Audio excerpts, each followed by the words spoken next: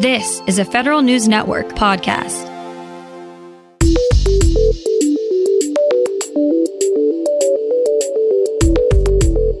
Coming up on today's Federal Newscast, House overseers want an update on telework policy for Veterans Affairs workers. While the Navy has finished its investigation into what happened on the USS Theodore Roosevelt, it will be a while before the results are public. And meanwhile, government cybersecurity incidents continue a downward trend. These stories and more in today's Federal Newscast.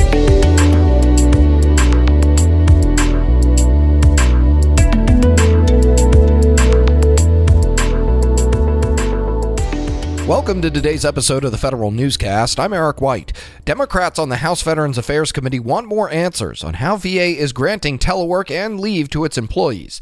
The members have heard from VA employees who say they've been denied telework or leave during the pandemic. Members say decisions for granting leave or telework requests lie with VA supervisors. That's because the department has been issuing guidance instead of directives. Committee Chairman Mark Takano wrote to VA Secretary Robert Wilkie looking for more details on the department's telework and leave policies.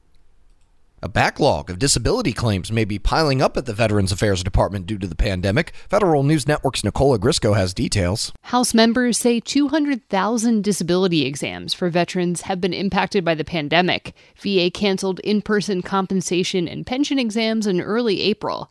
The department can conduct some exams virtually, but VA has some limitations on the kinds of virtual screenings it can conduct.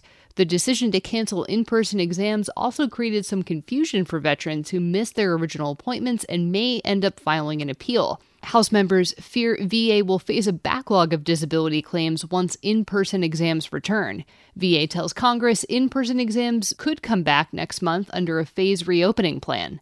Nicola Grisco, Federal News Network. A soldier died from coronavirus, bringing the death toll from the disease for service members up to 3. The military has had a relatively low mortality rate with COVID-19, considering nearly 6,200 service members have been infected to date. 35 people related to the military have died from the disease. That includes civilians working for the Defense Department, service members, their dependents, and contractors. The Navy has finished its latest investigation into the coronavirus outbreak aboard the USS Theodore Roosevelt, but as Federal News Network's Jared Serber reports, it'll be a while before the public learns the results. Among the questions still tied up in the investigation is whether Captain Brett Crozier will be returned to his position as commander of the Roosevelt. It's also possible the review will assign accountability to more senior officers. Navy officials delivered the latest report to the Chief of Naval Operations yesterday, but they say it will take time for Admiral Michael Gilday to review its contents. An earlier report recommended that Crozier be restored to his position as the Roosevelt skipper, but James McPherson, the new acting Navy Secretary, asked for a deeper investigation. Jared Serbu, Federal News Network. Some of the Army's biggest programs were impacted by coronavirus. Federal News Network's Scott Maucione has that story. At least 2 of the Army's major weapon systems will face delays due to COVID-19. The Integrated Air and Missile Defense Battle Command System and the Interim Maneuver Short-Range Air Defense System will see delays in milestones and possibly in delivery schedules. Army Acquisition Lead Bruce Jetty says the weapons will still make it into the hands of soldiers scheduled to receive them first. After that, delays may creep in. Jetty says the Army's making adjustments where needed and working with companies to catch up. Scott Maucione, Federal News Network. The State Department is ready to rip the acting title off of its Chief Data Officer's role. The agency posted a job notice on usajobs.gov seeking a permanent CDO. Janice DeGarmo had been acting CDO since July when agencies were required to name one due to the Foundations for Evidence-Based Policymaking Act. State says the CDO will build data and analytics products, create a culture of analytics, and oversee the modernization of the technology infrastructure and tools to support advanced data analytics.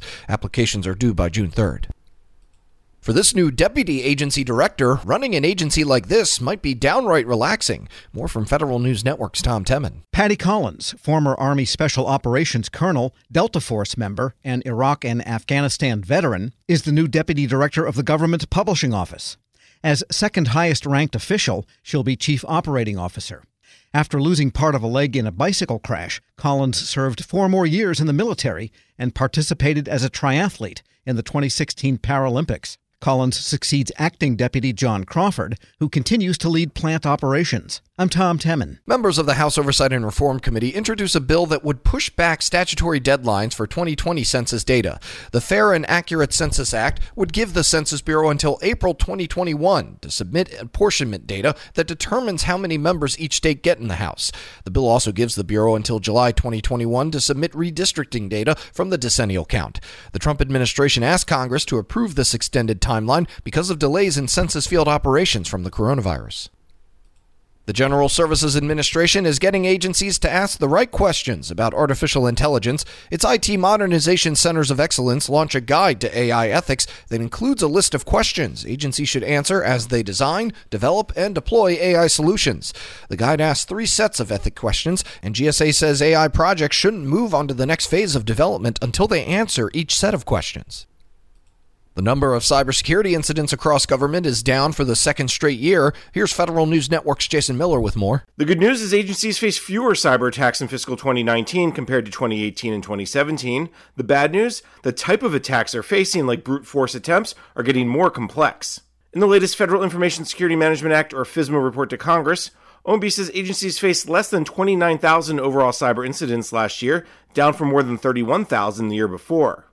OMB also found agencies are managing their cyber risks at a more advanced state than previously. Jason Miller, Federal News Network. And the Thrift Savings Plan is seeing some positive signs that its participants are turning the page on recent stock market volatility. Loans and hardship withdrawals are down 33% from the previous month. The volume of interfund transfers is also down from March. Participants rolled some $5 billion out of the G Fund and into other options in April. Participants took the opposite approach back in March. The number of people invested in a life cycle fund also reached an all-time high. Over 2.5 million participants are invested in one of the L funds. You can find more information about these stories at federalnewsnetwork.com. Search Federal Newscast. Subscribe to the Federal Newscast on Podcast One or Apple Podcasts, and stay up to date on your agency's response to the coronavirus with our coronavirus resource page. I'm Eric White.